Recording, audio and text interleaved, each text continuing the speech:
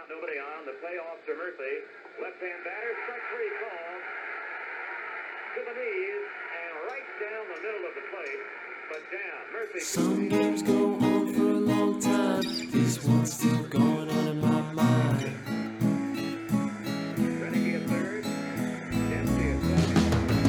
Grew up with the backstop behind me and a pasture in front of me.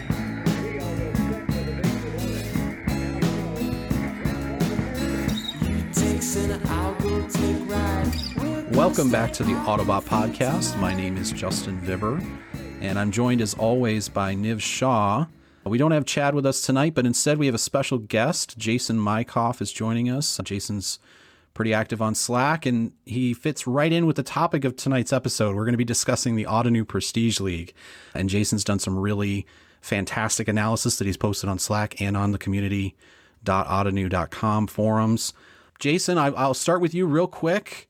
You've done these analysis, like obviously you're all in on OPL and you've been thinking about it. Like, do you want to just sort of give a quick overview of what you've been doing and what you've posted, and then we'll move on from there?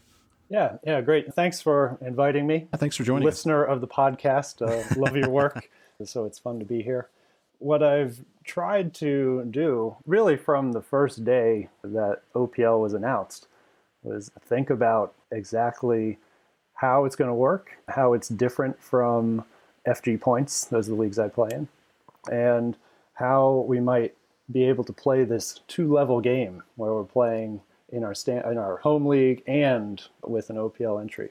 So that thinking led me to trying to understand how players are going to filter into the active lineup. I think that's really a key question about OPL because we've never seen the results before. So I started by taking a look at the surplus calculator and going back to the last full season of baseball we had and looking those players up on Fangraphs, getting their game logs, and just started thinking about what does the typical player look like from day to day? Because often our focus is more on the bigger picture of our Ottoneu lineup. And what I thought about was, there's a big difference between games played and days played or not played throughout the season.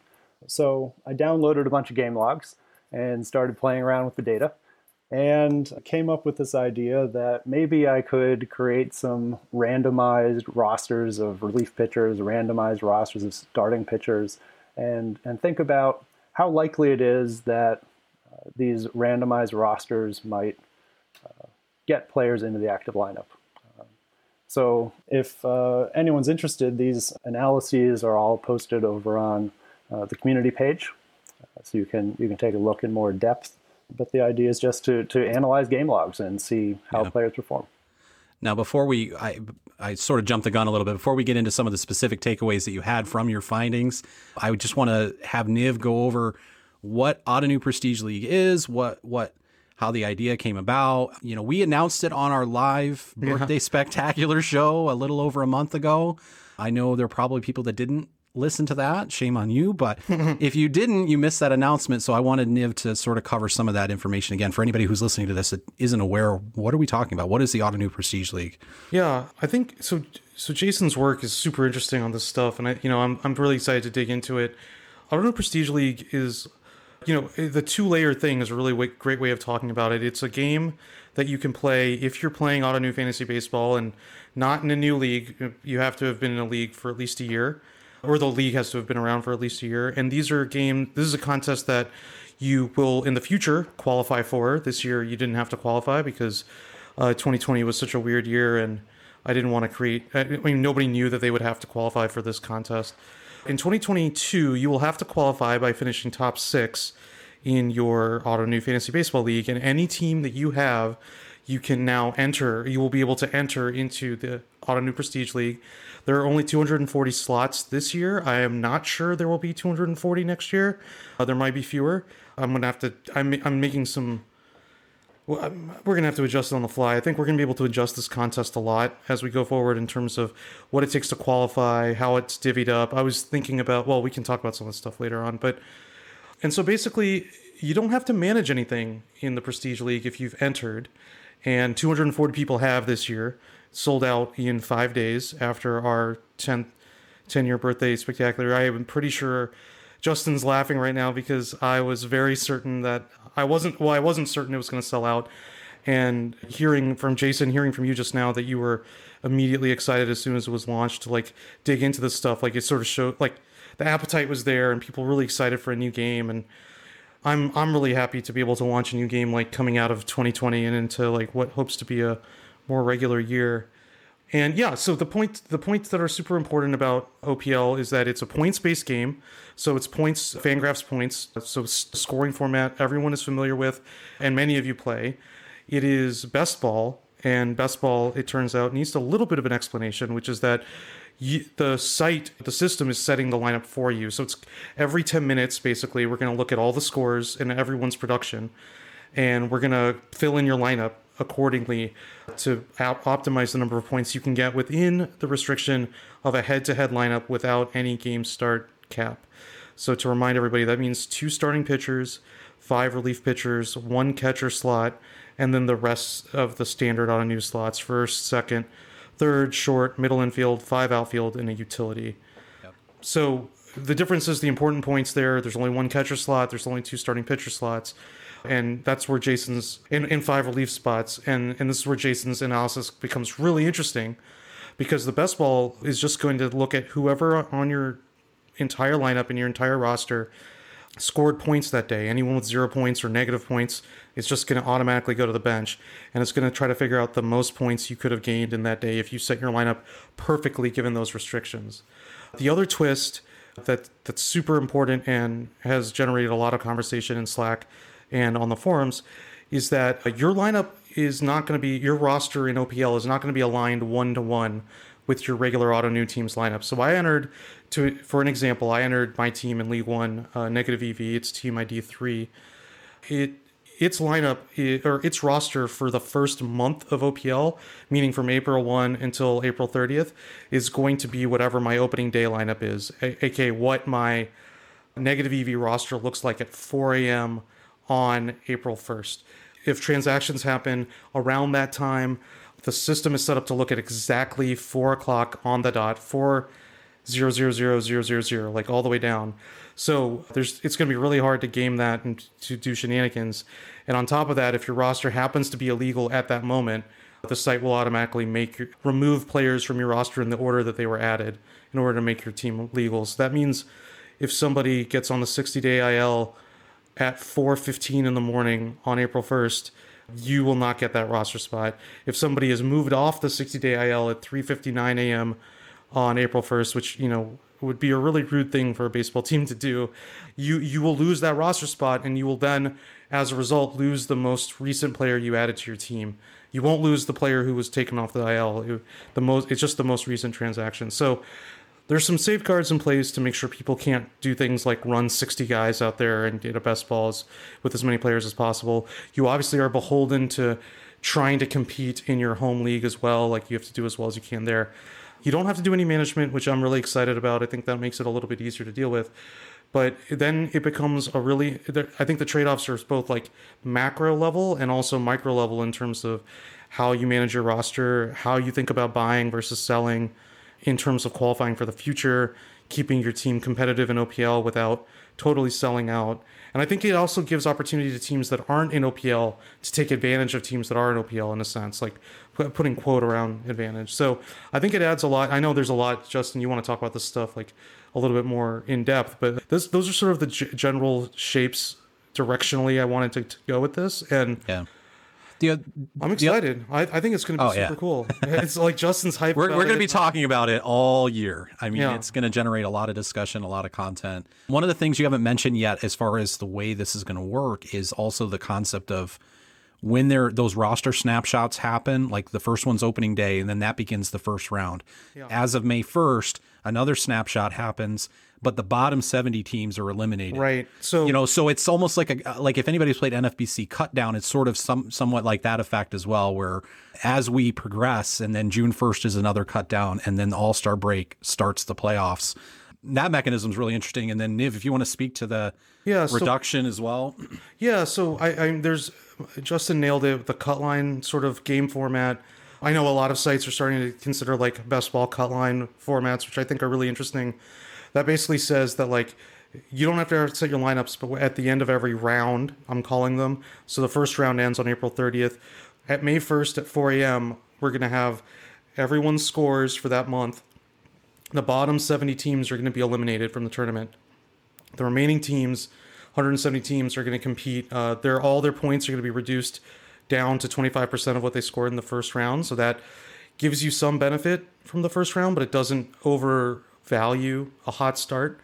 And then you do it again a couple times. And then we get down to basically the inspiration for this was like Champions League or March Madness, just like a total like luck of the draw wild tournament at the end, just a shootout at the end.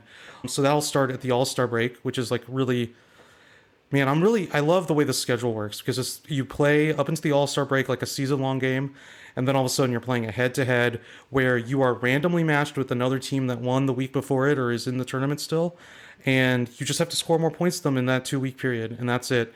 And that's high variance. That's going to be wild. I think we're going to have a ton of fun tracking those games. I think there's going to be games that hinge on at-bats. There's games that are going to hinge on like ground rule doubles and like did that actually clear the wall and stuff. Like it's going to be nuts. And like just so everyone who's listening knows, like scoring corrections, like if they're not done within 24 hours, they will not count.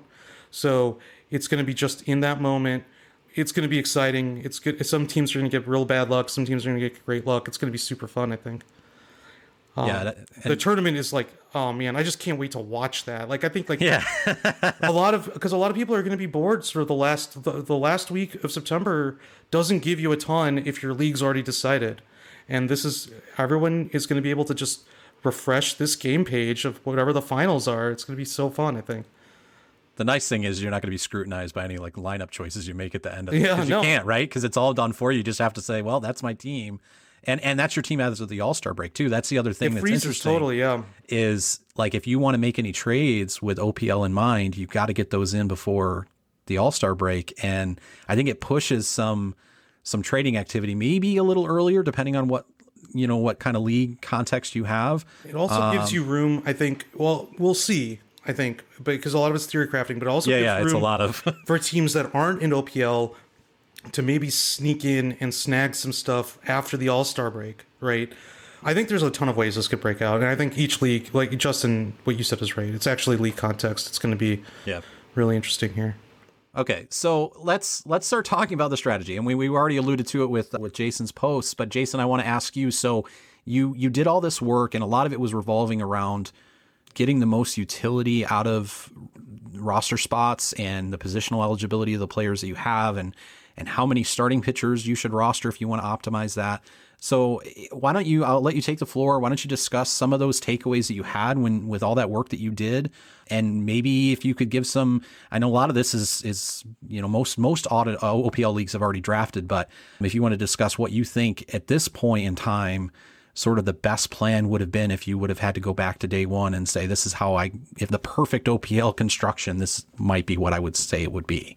Yeah, and the idea of a perfect OPL roster construction is very interesting to me because it's probably a white whale a little bit too. That's right. Yeah. So it should be interesting. When I started looking at this, I was thinking, is there such a thing as a perfect roster construction? And really, that may be my biggest conclusion out of all this is that I don't think there is. I don't think there is an optimal roster construction. In part because, as you said, these trades might be league context specific. I think building a roster is league context specific. So that's going to play a big part in the roster you're building for OPL. But one of the other big conclusions I came to is that the best ball system is really efficient, I think.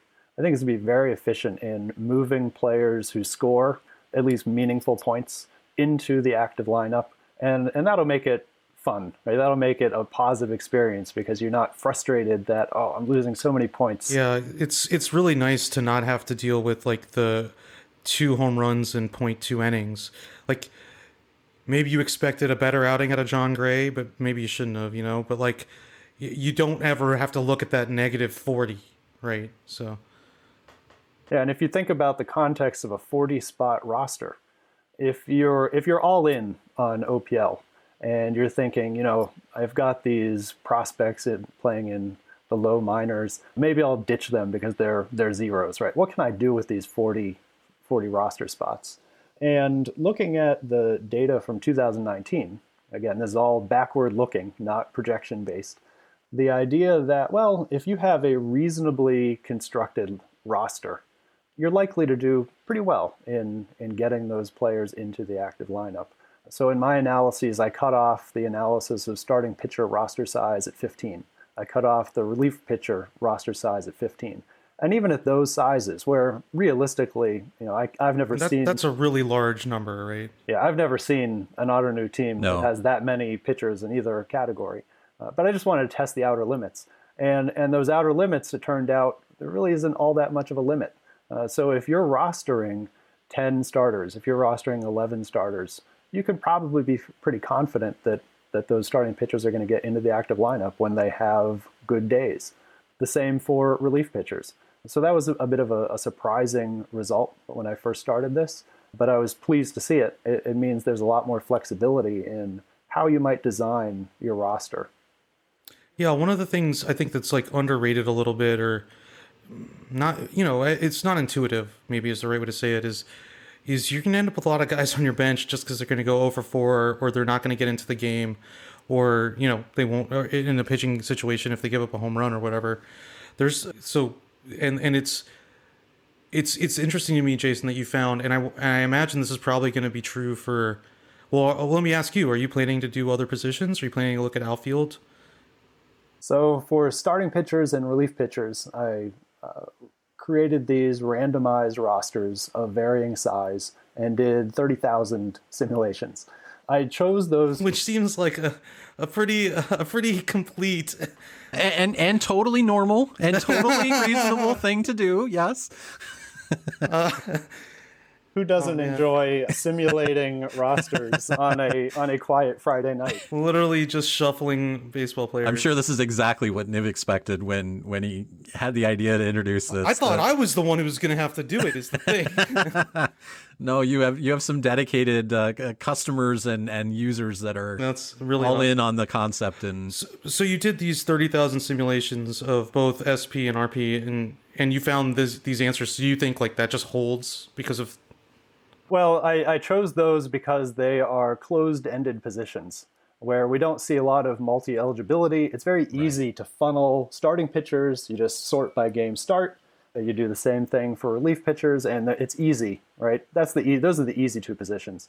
The others, the hitters, they're much more difficult, and my coding skills are not as good as Niv's.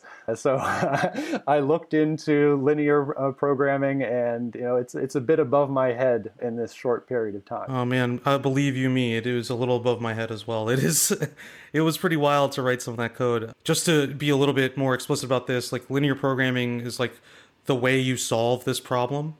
You basically, so if I don't care if you want to recreate a best ball scoring format, go for it. You create basically linear functions that describe each restriction. The restrictions in this case are the lineup, who is on your roster, and what positions each player plays. So, we were kind of ribbing on one of the guys in Slack about if the system could understand multiple player eligibilities, but actually what it does is it creates a copy of each player for each position, but it's optimizing it such that only one copy of that player is allowed to play. It could be second base Jeff McNeil, it could be third base Jeff McNeil, it could be outfield Jeff McNeil. It depends on how the rest of the function comes together. So that's like a whole class of problem that can be optimized using linear programming, and that's in fact what I did for this. I'm actually really proud of this from a technical perspective because I've made a pull request, and I actually had the guy who wrote the library for the linear programming function I ended up using incorporate some changes that I introduced because of Ottoneu. So that was pretty neat. But this thing, it works super fast. And I actually am running on my laptop today. I was running the first 3 days of League One in best ball. Surprise, surprise. My negative EV was in first place, of course. And it calculates it super fast. So I'm really excited to, like, that's just an important point for people who are going to be sort of refreshing the leaderboards page. I hope that's going to be like 5-10 minute turnaround on updating, and it optimizes lineups super quickly, and using this math, and obviously we have our points that we just score for everybody all the time. Yeah, so short of linear programming, I came up with it's hard to do offense then, right? It is. It's very hard. Yeah. So short of doing that, I decided, well, I'm not going to be able to simulate it quite the same way, but I want to get a sense of, and I know that a lot of other OPL managers want to get a sense of, do these findings hold for the hitters?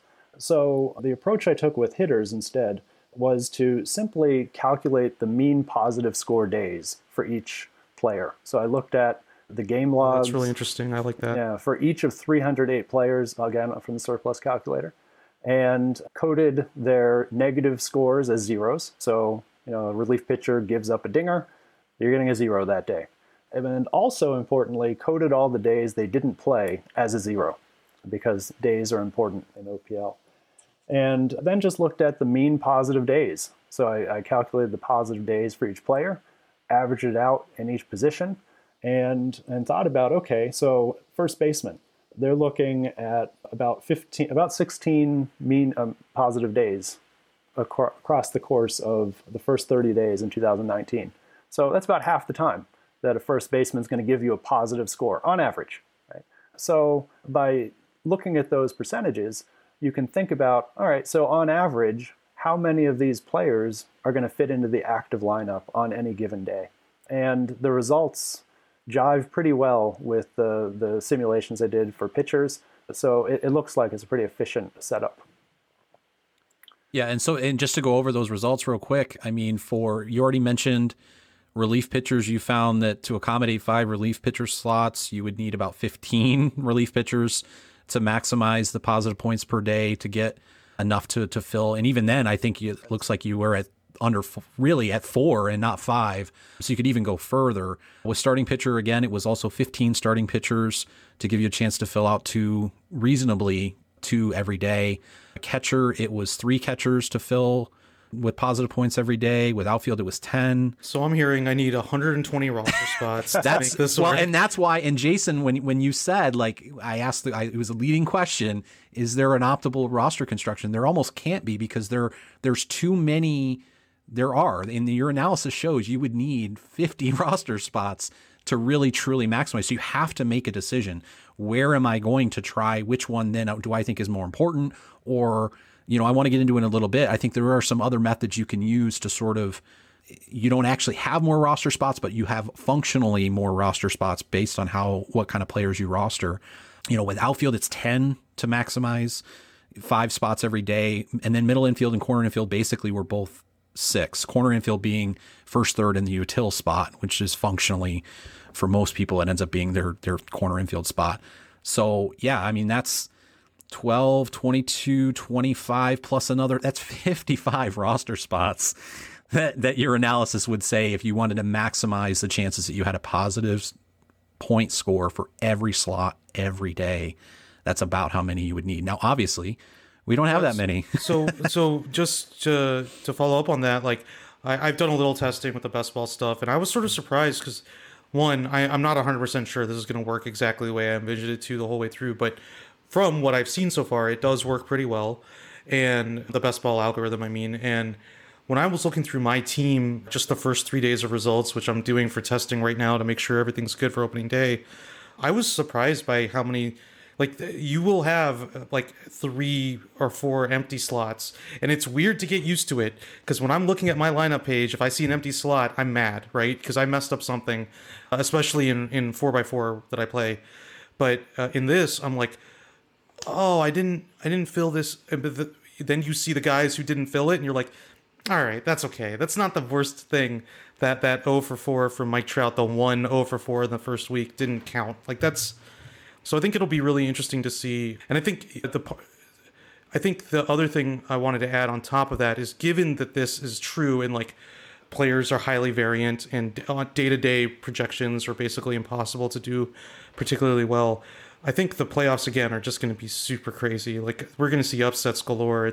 There's no such thing as a good team when it comes down to who scores more points in a 2-week period, given that the negative points are thrown away. And that's the other thing, is the negative points are thrown away, right? So your Robbie Rays and they're only hurting you in the sense that the opportunity cost of them not providing positive the day points, they pitch really. and you don't get a starting pitcher in that day, that stinks. That's not great. But you don't have to eat a negative 30. Right. And eating a negative 30 is how good teams beat bad teams, right? Consistently. If you had a 2-week, if you just did this like in a head-to-head league, it would be really different because Robbie Ray would cost you. Yep. And I think in general, I'm glad Niv mentioned head-to-head, because really in general, a lot of these lessons and a lot of these takeaways are also very applicable if you play in head-to-head Fangraphs Points Ottoneu leagues, where, bulk relievers have outsized value because you're getting, you don't care about innings caps because those don't exist in OPL and in head-to-head. In the standard head-to-head leagues that don't have game starts limits per week, it's just like it is in OPL, where you have 2 lineup spots every day for starting pitcher. And, you really do need a lot of starter pitchers to maximize that. And, the other interesting thing to me is it opens up a lot of roster construction that is not the same as it would be for a standard league, especially like even just Fangraphs Points. Set aside the fact that there are people that are in 5x5 leagues where the scoring is completely different and they're entering an OPL entry, right? Like, there's a whole interesting dynamic there where a lot of these managers could have gone into their 5x5 draft and started picking up players that normally wouldn't go for even $1, but they have value in OPL because it's a completely different scoring format and it's best ball. And as we said, you kind of almost want to get as many pitchers as you can if you can fit them into your roster. So that part's very interesting to me too, where, it's you can enter a 5x5 team and sort of focus a little bit more on OPL specific values at your auction and get some guys that you're not going to get a lot of competition for because everybody else is like, why are you rostering him? He's no good in 5x5. Well, because I'm using him for OPL with that in mind. And the same thing with trades. Like, I think I've already seen some trades early in the season, before the season has begun, where you can tell someone was acquired. I did it myself. I traded away Gavin Lux and acquired Julio Urias. And the reason was because I wanted to get another starting pitcher.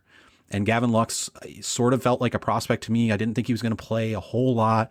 And I had depth at middle infield. I had multi-eligible guys that I figured gave me that depth. And I was happy to make that trade, where normally I might still make that trade in a standard league if I wasn't considering the effects of OPL. But I think the OPL part of it was like a tiebreaker for me, where I was like, okay, well, that's a definite yes, because, it just adds that bonus when you're considering this is a roster that I've entered into OPL.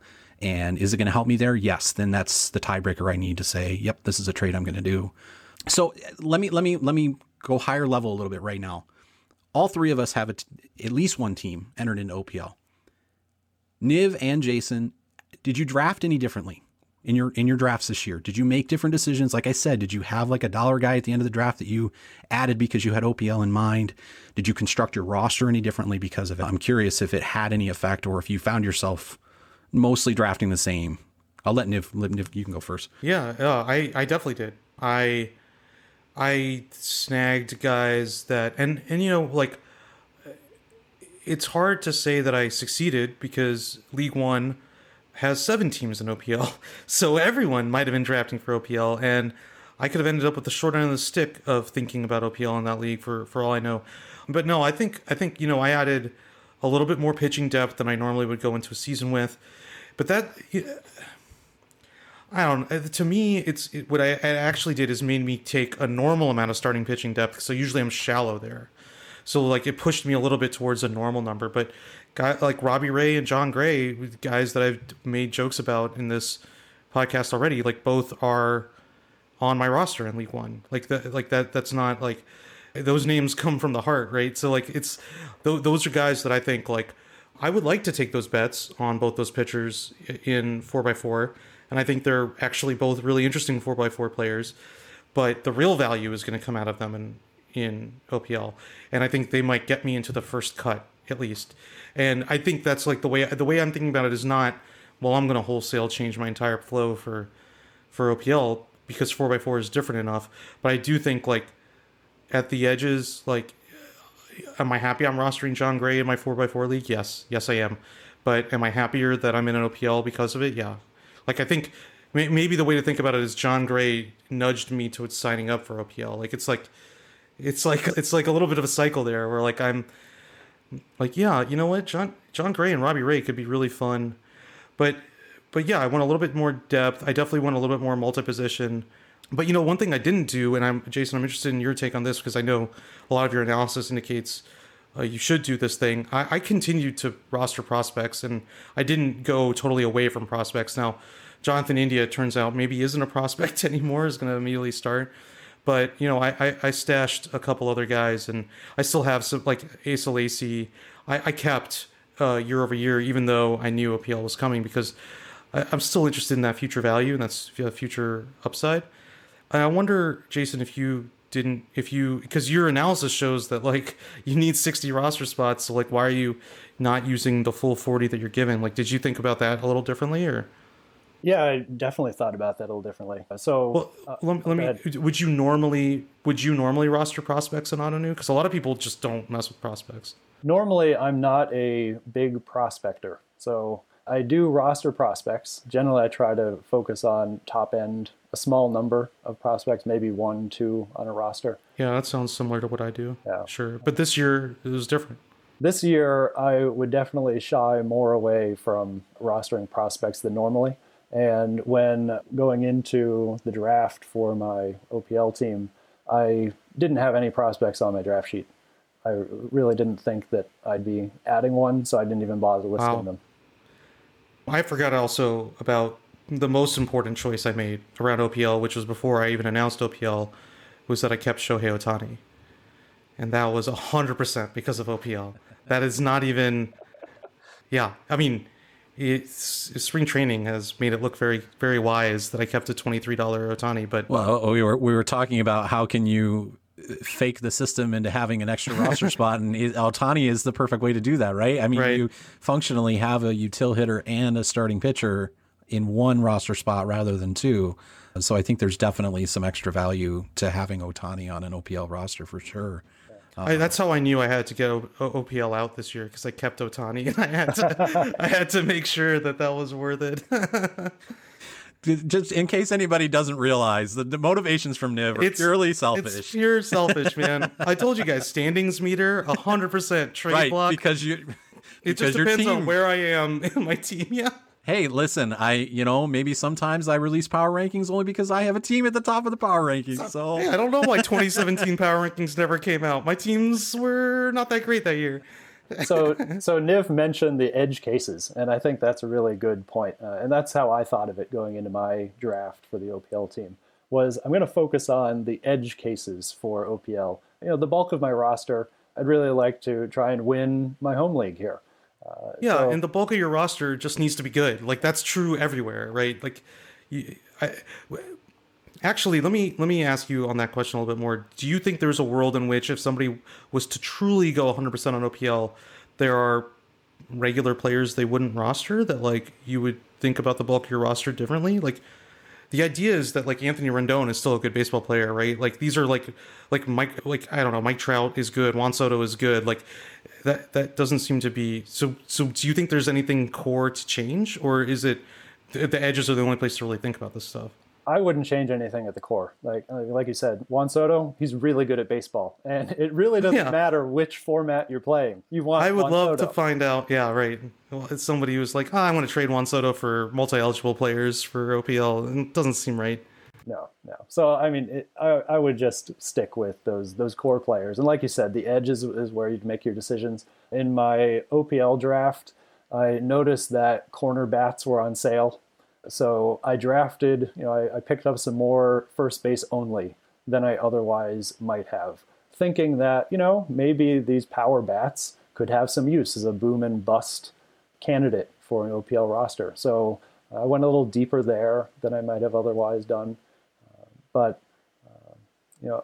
I'm thinking that I really wanted like to balance, that. That's really interesting. Yeah, I wanted a balanced roster, and those edge cases, that's where I might have been influenced by OPL a little.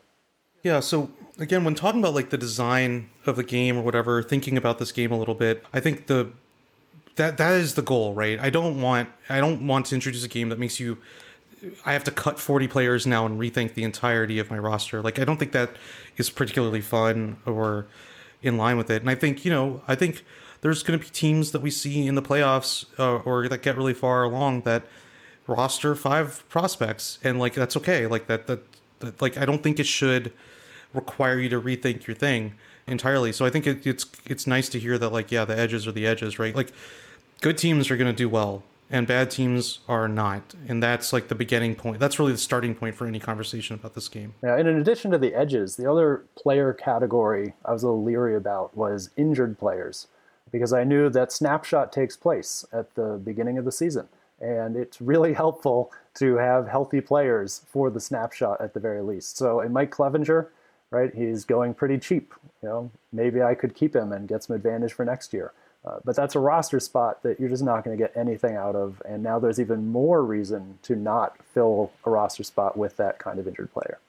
Yeah, playing chicken with the 60-day IL is just like you're going to get yourself into trouble doing that, I think. Well, but even outside of that, like if you think about somebody like Chris Sale, if he doesn't come back by the All-Star break, then you're not getting him at all for OPL. Right. So if he comes back right after the All-Star break, you're not getting him at all. Well, I shouldn't say that. You would get him if he's on your roster. You would get him when he comes back. Right. But if you were adding him, or you have to pay attention to, like, if Chris Sale's out there, you have to make sure he's on your roster by the All-Star break. Right. Is what I was trying to say. Right, and that's right, and like that's going to be true for so many names that aren't Chris Sale but are going to be relevant, right? And you. Go ahead, Justin. Well, I was just going to say, like, I mean, how many players pop up in August or especially in September when we have, late season call-ups? Like, unless you were ahead of the curve and you already rostered those players, there are going to be a lot of useful players that just aren't going to be on OPL rosters for this playoff period because they weren't there as of the All-Star break. So, right. And that again is by design. Like, I don't want, because I think that also affects your home league, right? And like we're calling it home league or parent league or whatever. Like, I think like you don't want to make a situation where you can make a trade on August 31st that swings OPL. Right. Like in the middle of the playoffs. So having the playoffs start and then just saying like, well, any roster moves you make now, they're only for your home league, right? And you have to make decisions. So that's going to be interesting too, because I'm really excited to see who decides to tear it down once they make the playoffs. Well, yeah, right. There's going to have to be a team like that. Sure. Of the 32 teams that make it. If I'm in 5th place in my home league and I've made the OPL playoffs, or if whatever the case, or maybe I'm in 3rd and I'm like, yeah. Well, not even 3rd, because you probably want to try to qualify for next year if you want to take that bet. Sure, but if I can slide from 3rd to 6th. If you're in 7th or 8th and you've somehow made the playoffs because of the variance, or just you've barely scraped in, because there is going to be a 32nd best team. Yeah. And that makes it in. And yeah, I think like that gives you room to maneuver in your home league. You still have a month and a half to make decisions there that affect you for next year. And also, if you're like in 7th and you want to make a big buy, like you have to decide when you want to make that buy. And I think that's going to be really neat to see how people navigate that, because I think at the end of the day, like Justin, you released the power rankings. I know you want to talk about those, but there's no way of predicting what kind of trades people make and what kind of moves people make and what kind of players people are able to add from free agency. And that's one of the points with the prospects conversation is like, yeah, if you're looking at how do I maximize my OPL roster as of opening day, yeah, you wouldn't have any prospects on your team or any, minor league players on your team, whether you want to call somebody that's already in the majors but has a rookie eligibility a prospect, leave that aside. But yeah, you wouldn't have minor league prospects on your team. But at the same time, if you make that first cut and you're looking to make trades in May so that if you make the second cut, you're setting yourself up to have the best opportunity to actually advance throughout the contest and get into the playoffs and have the best team possible in the playoffs, it's going to be really hard to improve your team midseason if you don't have future assets to trade to people. And prospects are one of the best ways to do that. We talk about it all the time on the podcast that they're capital for trading in most cases. They're not giving you points, but they're being converted into points because you can trade them for short-term assets. So it's a balancing act, right? Like you can't, if I'm in a league, I will say that in most of my OPL, I think I have 4 entries. I don't think I have more than one prospect, minor league prospect in any of those entries, maybe 2. And so it's hard. It was like, I don't want to avoid them completely because I do want to have something that I can leverage to improve my team, both for the home league and for OPL. But at the same time, I also didn't want to have even 3 or 4 because it just limits those. That first month is so important. I mean, I'm pretty sure I can qualify most of my teams through the first cut, but I don't want to miss a cut because I had 3 dead roster spots and I was at a disadvantage compared to anybody else that wasn't carrying those prospects. I think the answer is exactly what we were saying in the beginning. Like, there's just so many different answers to how to do this, right? And like, I totally understand that instinct, but I think at the same time, like when I'm holding Asa Lacy and Tyler Freeman, I think for $1, and like these aren't, to me, the upside is really good. My goal in my home league is to qualify for OPL next year. That's like the way I'm thinking about it. So I want to finish top 6. And that's trade capital. And at the end of the day, like, you can't just dismiss it outright, right? Like, even Justin, just now when you were talking about it, there's trade-offs to that, right? Like, it's not. And I think that that's the thing that's super interesting, because I think what I wanted OPL to do, I wanted 2 things really out of it. The first is to make it valuable to finish in 6th versus 7th. Like, finishing 5th versus 8th is a thing that people always complain, like, well, you only get prizes for top 3. My league only does prizes for top 3, and that's fair. And then there's no reason to come in 4th versus 8th. But now there is, right? Because now you have a chance for a t-shirt, some money, and certainly like the prestige of being in this competition that a lot of teams are never going to be in and aren't in. The other thing I wanted to do is to sort of to really make people think harder about the in-season transactions that they make. And by saying, in saying that, I mean exactly what Justin and I just sort of went back and forth on. Like, how do you make a buy? How do you make a sell trade? And when you're making a buy trade, what kind of assets do you need? And is this really wise in either sense? And adding another layer of repercussion to a trade, both in a good and bad way, I think sort of magnifies the power of the trade. Because I think a lot of people make trades that are sort of like, yeah, I'll package all my expensive players to you for 3 prospects. And when you start seeing that, like, I'm in 7th place in my league and I want to sell, and there are 3 teams that are really interested in adding bats, maybe I shouldn't package those anymore.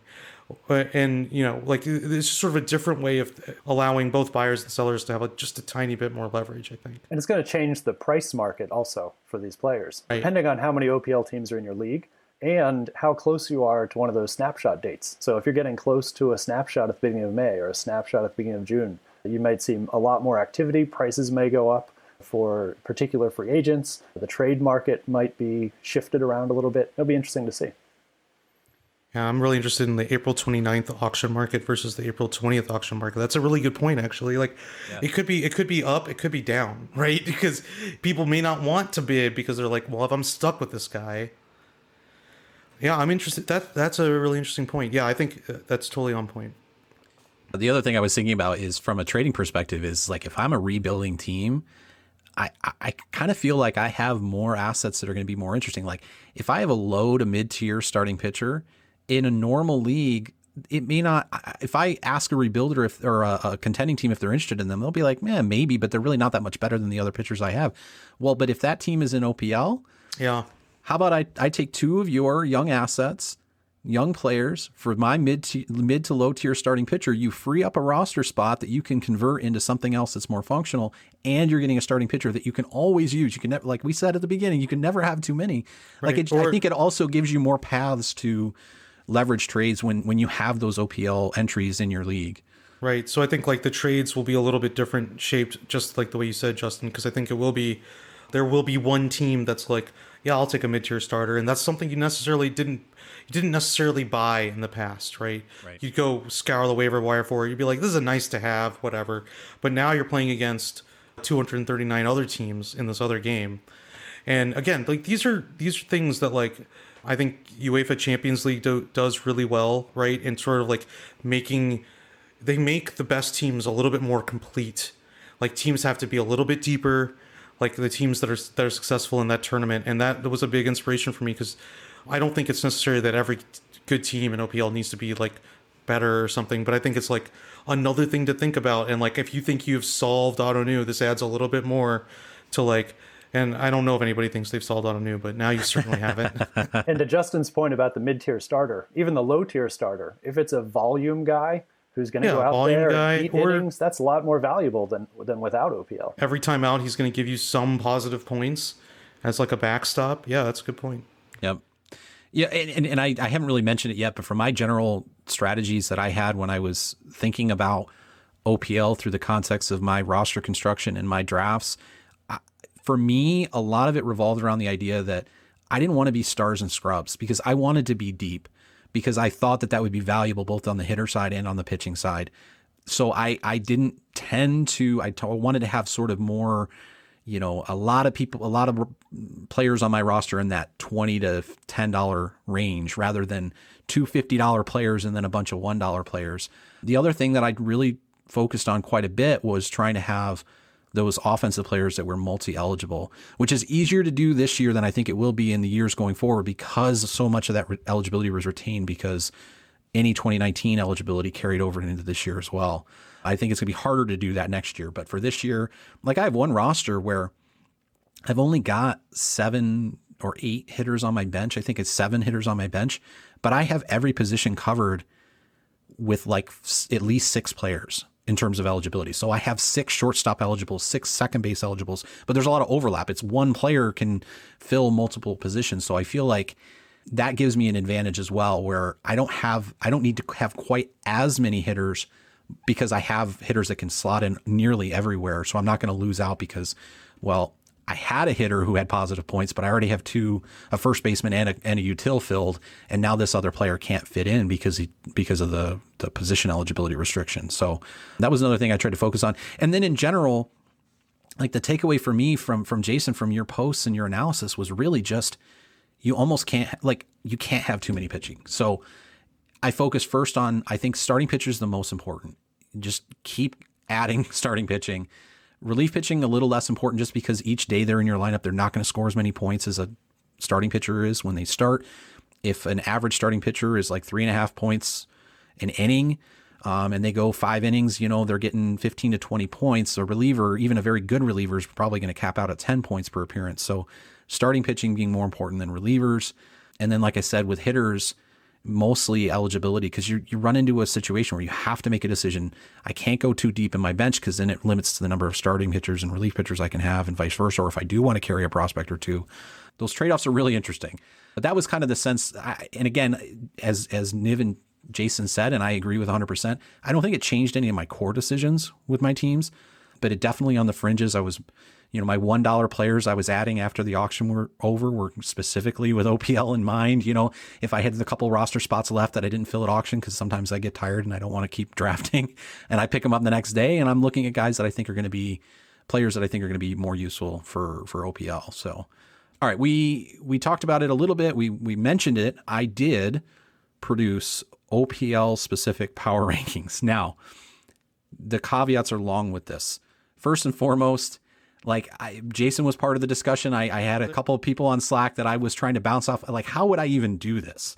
What's the best way to do it? My first idea was producing a set of dollar values that were like best ball OPL specific, and then using the surplus calculator, running each league where there's an OPL entries in the surplus calculator, and just doing the projected total team value and ranking teams that way. That got to be burdensome because I wasn't sure exactly the best way to produce those dollar values anyway. So I settled on, through the input of people like Jason and there's another Jason on Slack and Westy on Slack as well, who I credited all in my post. I made an article post of the power rankings is up on pointsabove.com, and that's where you can find them. I decided to run just a total points. I have points standings dashboards that I have for my patrons on Patreon for 5x5, 4x4. I don't think I've posted the Fangraphs points one yet, but I need to do that, which basically just looks at the rosters, adds up the points. I used ATC projections, but the one limit I had was I only counted the top 21 hitters on a team's roster, because that was kind of the point. And again, a lot of that was based on Jason's analysis, that I wanted to give credit for any pitcher you had on your roster, because they pretty much all are going to be functionally valuable, but hitters beyond the 21st, the diminishing returns that happen there, I didn't want to give those teams credit for those points necessarily. So that was the method I used. Obviously, there's a lot of variance, and it's It's for entertainment purposes only. And I didn't even ordinarily rank teams in the article. I just put them in buckets. I have a bucket for the teams that I'm projecting to make the playoffs, the teams that I'm projecting to make the second cut, the first cut. When you project that, like, you're basically saying you're saying this is the top 32 teams. Yeah, well, at this point, at the point that I ran this for the purposes of this post, there were only 200 out of the 240 OPL entries that drafted. Right. So the proportional, I think it ended up being, 26. But yes, so right, the teams in that bucket are the teams that project to be in the top 32 once all the teams have drafted. I'm going to do an update to this, probably at least one update to this article. And it's something that I'm probably not going to do in season because we're going to have real standings to look at, but I'll probably have standings reviews and I'll probably compare it against, well, here's the 32 teams I thought were going to be playoff contenders. How many of them made the first cut? I don't know what that number, like if I had to guess how many of the teams that I'm going to have in the top 32 final power rankings for OPL, how many of them make the cut? I would think almost all of them, but it'll be very interesting to see if that's true. How many of them make the second cut? How many of them make the playoffs? I think there's going to be a lot of variance, obviously. There's the methodology I used is not bulletproof, and there's just variance with this format and with baseball in general. But it's kind of fun to see, okay, these are the teams that look the strongest going into the season. Did you do any analysis based on the format that the teams are coming from? Not in this post, but it is something I'm going to include when I do the final rankings. I can tell you, just looking at my sheet right now, the top team that I have right now is a 5x5 entry. There's a Sabre entry in the top 10. That's wild. There's one head-to-head entry in the top 20. I've kind of expected there might be more head-to-head entries, but in a way it almost makes sense because OPL is so closely aligned with head-to-head strategy. It means you have more competition in your draft to get the players, whereas like in 5x5, maybe there'd be less competition because that's the thing. Like, how do you improve your team without everybody else poaching the players that you want to get that fit that strategy? So I guess in some ways it makes sense that there's not as many head-to-head teams at the top of the rankings. But I'm seeing 5x5 teams. The top 4x4 is pretty far down there. They're like in the late 30s. But I think that might just be a function of there just being fewer 4x4 teams overall. But there's going to be a lot. I mean, when I do like reviews during the season after each cut down, that's probably going to be a lot of what I look at. It's like who survived? What formats were they in? How good were they when I did the power rankings before the season? How good were they last year? Because NIV includes their prior year ranking, their standings ranking in the prior year. It was interesting to me to see how many teams were in OPL this year that wouldn't have qualified otherwise. And I think that number was, there was 51, it looks like. 52 teams that were in 7th place or worse last year that entered OPL this year. So they would not have otherwise qualified without this exemption this year. And some of those teams are top 50 OPL. So it's kind of interesting to see. In fact, one of them's in the top 25. They finished 10th in their league last year, but I'm projecting them top 25 in OPL right now. So that's going to be interesting to see too. And we were talking, Jason and I, before we started recording about, and I know it's something I've talked about with other people on Slack as well. Like, how many teams are going to go on to win their league, but they get cut in the first cut down, right? Like, all you need is a bad month or one or two of your guys gets hurt and you're out of the contest. And that's going to happen, even if you have a very strong team. Judging from trade offers for Eloy Jimenez right now, that might be the case. I'm really interested in like whoever does win OPL if they do pull off the double, right? Because I think that's going to be a challenge, and I think we'll have to see because OPL is going to be really, really, really brutal. I think when we get into July and August. Yeah, and that was one thing I didn't look at when I did this latest batch was where those particular teams also rank, like just in the home league surplus calculator dollar values or anything. But that would be interesting to look at too, just to see. I mean, I think in general, strong teams are strong teams, even if you're playing in a 5x5 league. Yeah, but they could have somebody in their home league that's better than them, right? Absolutely. Like a top team could. Yep. And that team just didn't enter OPL. Right. I've saw that a lot, in fact, because the way I did this was I had to enter each league. So every entry and every league that has an OPL entry, I ran through this dashboard one by one so I could see. And there were so many where I'm like, Well, the top ranked team is not in OPL. So if they had entered, and there were some that would have been probably top 20 teams in OPL if they had entered. So it's definitely not a comprehensive, these are the best teams in Ottoneu, I don't think. But I think in general, a lot of the strongest teams in Ottoneu did enter this contest. So I think we're going to see that cohort of playoff teams. They're all going to be very, very good teams. And I think they're all going to be probably right in the mix till the end of the season in their home leagues as well. So it's going to be interesting. It's going to be very interesting. There are some managers that have multiple teams in the top projected 32. Another thing Jason and I were talking about before we started recording here was what happens when do you have to face yourself in the playoffs? Like, could you be lucky enough to have two teams make the playoffs and then you face yourself? You could. There's no restrictions on that, right? You can't play yourself in the playoffs, right? There's no rules around. It's literally just random seeding for those teams that make it, right? Every team that's still in the tournament, we're going to shuffle them up, and we're going to every two get to play each other. There's gonna be so much. It's gonna be wild, man. Focus on those matchups, and I'm sure some good-natured competitive talk. If you happen to have maybe a couple teams managed by people that are on Slack, and it's gonna be really fun. I'm really excited for that portion of it. I think it's just like something to lock in on. August and September can be really rough for how long a baseball season is, and I know even in 2021 we're like super excited to have like a full baseball season, but I know in August people are going to be like but this is going to be a thing that's going to be a little energizing, and being able to compare. Even the other way is like you're going to be able to compare your team with any of these teams, right? Because you're going to be able to see everyone's like, this is going to be I'm trying to make this site as transparent as possible. There's no human interaction, right? You don't get to set your lineups. There's no roster organizer. There's no trade block. There's nothing that like is secretive. It's just your roster and the points they scored, and everyone's gonna be able to see it. It's not going to be something. And you'll be able to see that for any entry, right? Even not just your own. You can see, I can look up Jason's team and see how many he scored. And you'll be able to go through any team that's eliminated. You'll be able to go through every single day that they were in the contest and what they scored and how. Because for me, that holds me accountable. That holds the algorithm accountable that's doing the best ball. If there's a mistake made, I want to know about it. I want to be able to fix it. And I'm hoping that doesn't come up in the first couple weeks. We sorted that out. And then going forward from that, it's just like, it lets you know if a team, like, it helps you get a shape and a feel for what that team is doing in their home league. It gives you, so that's accountability for that.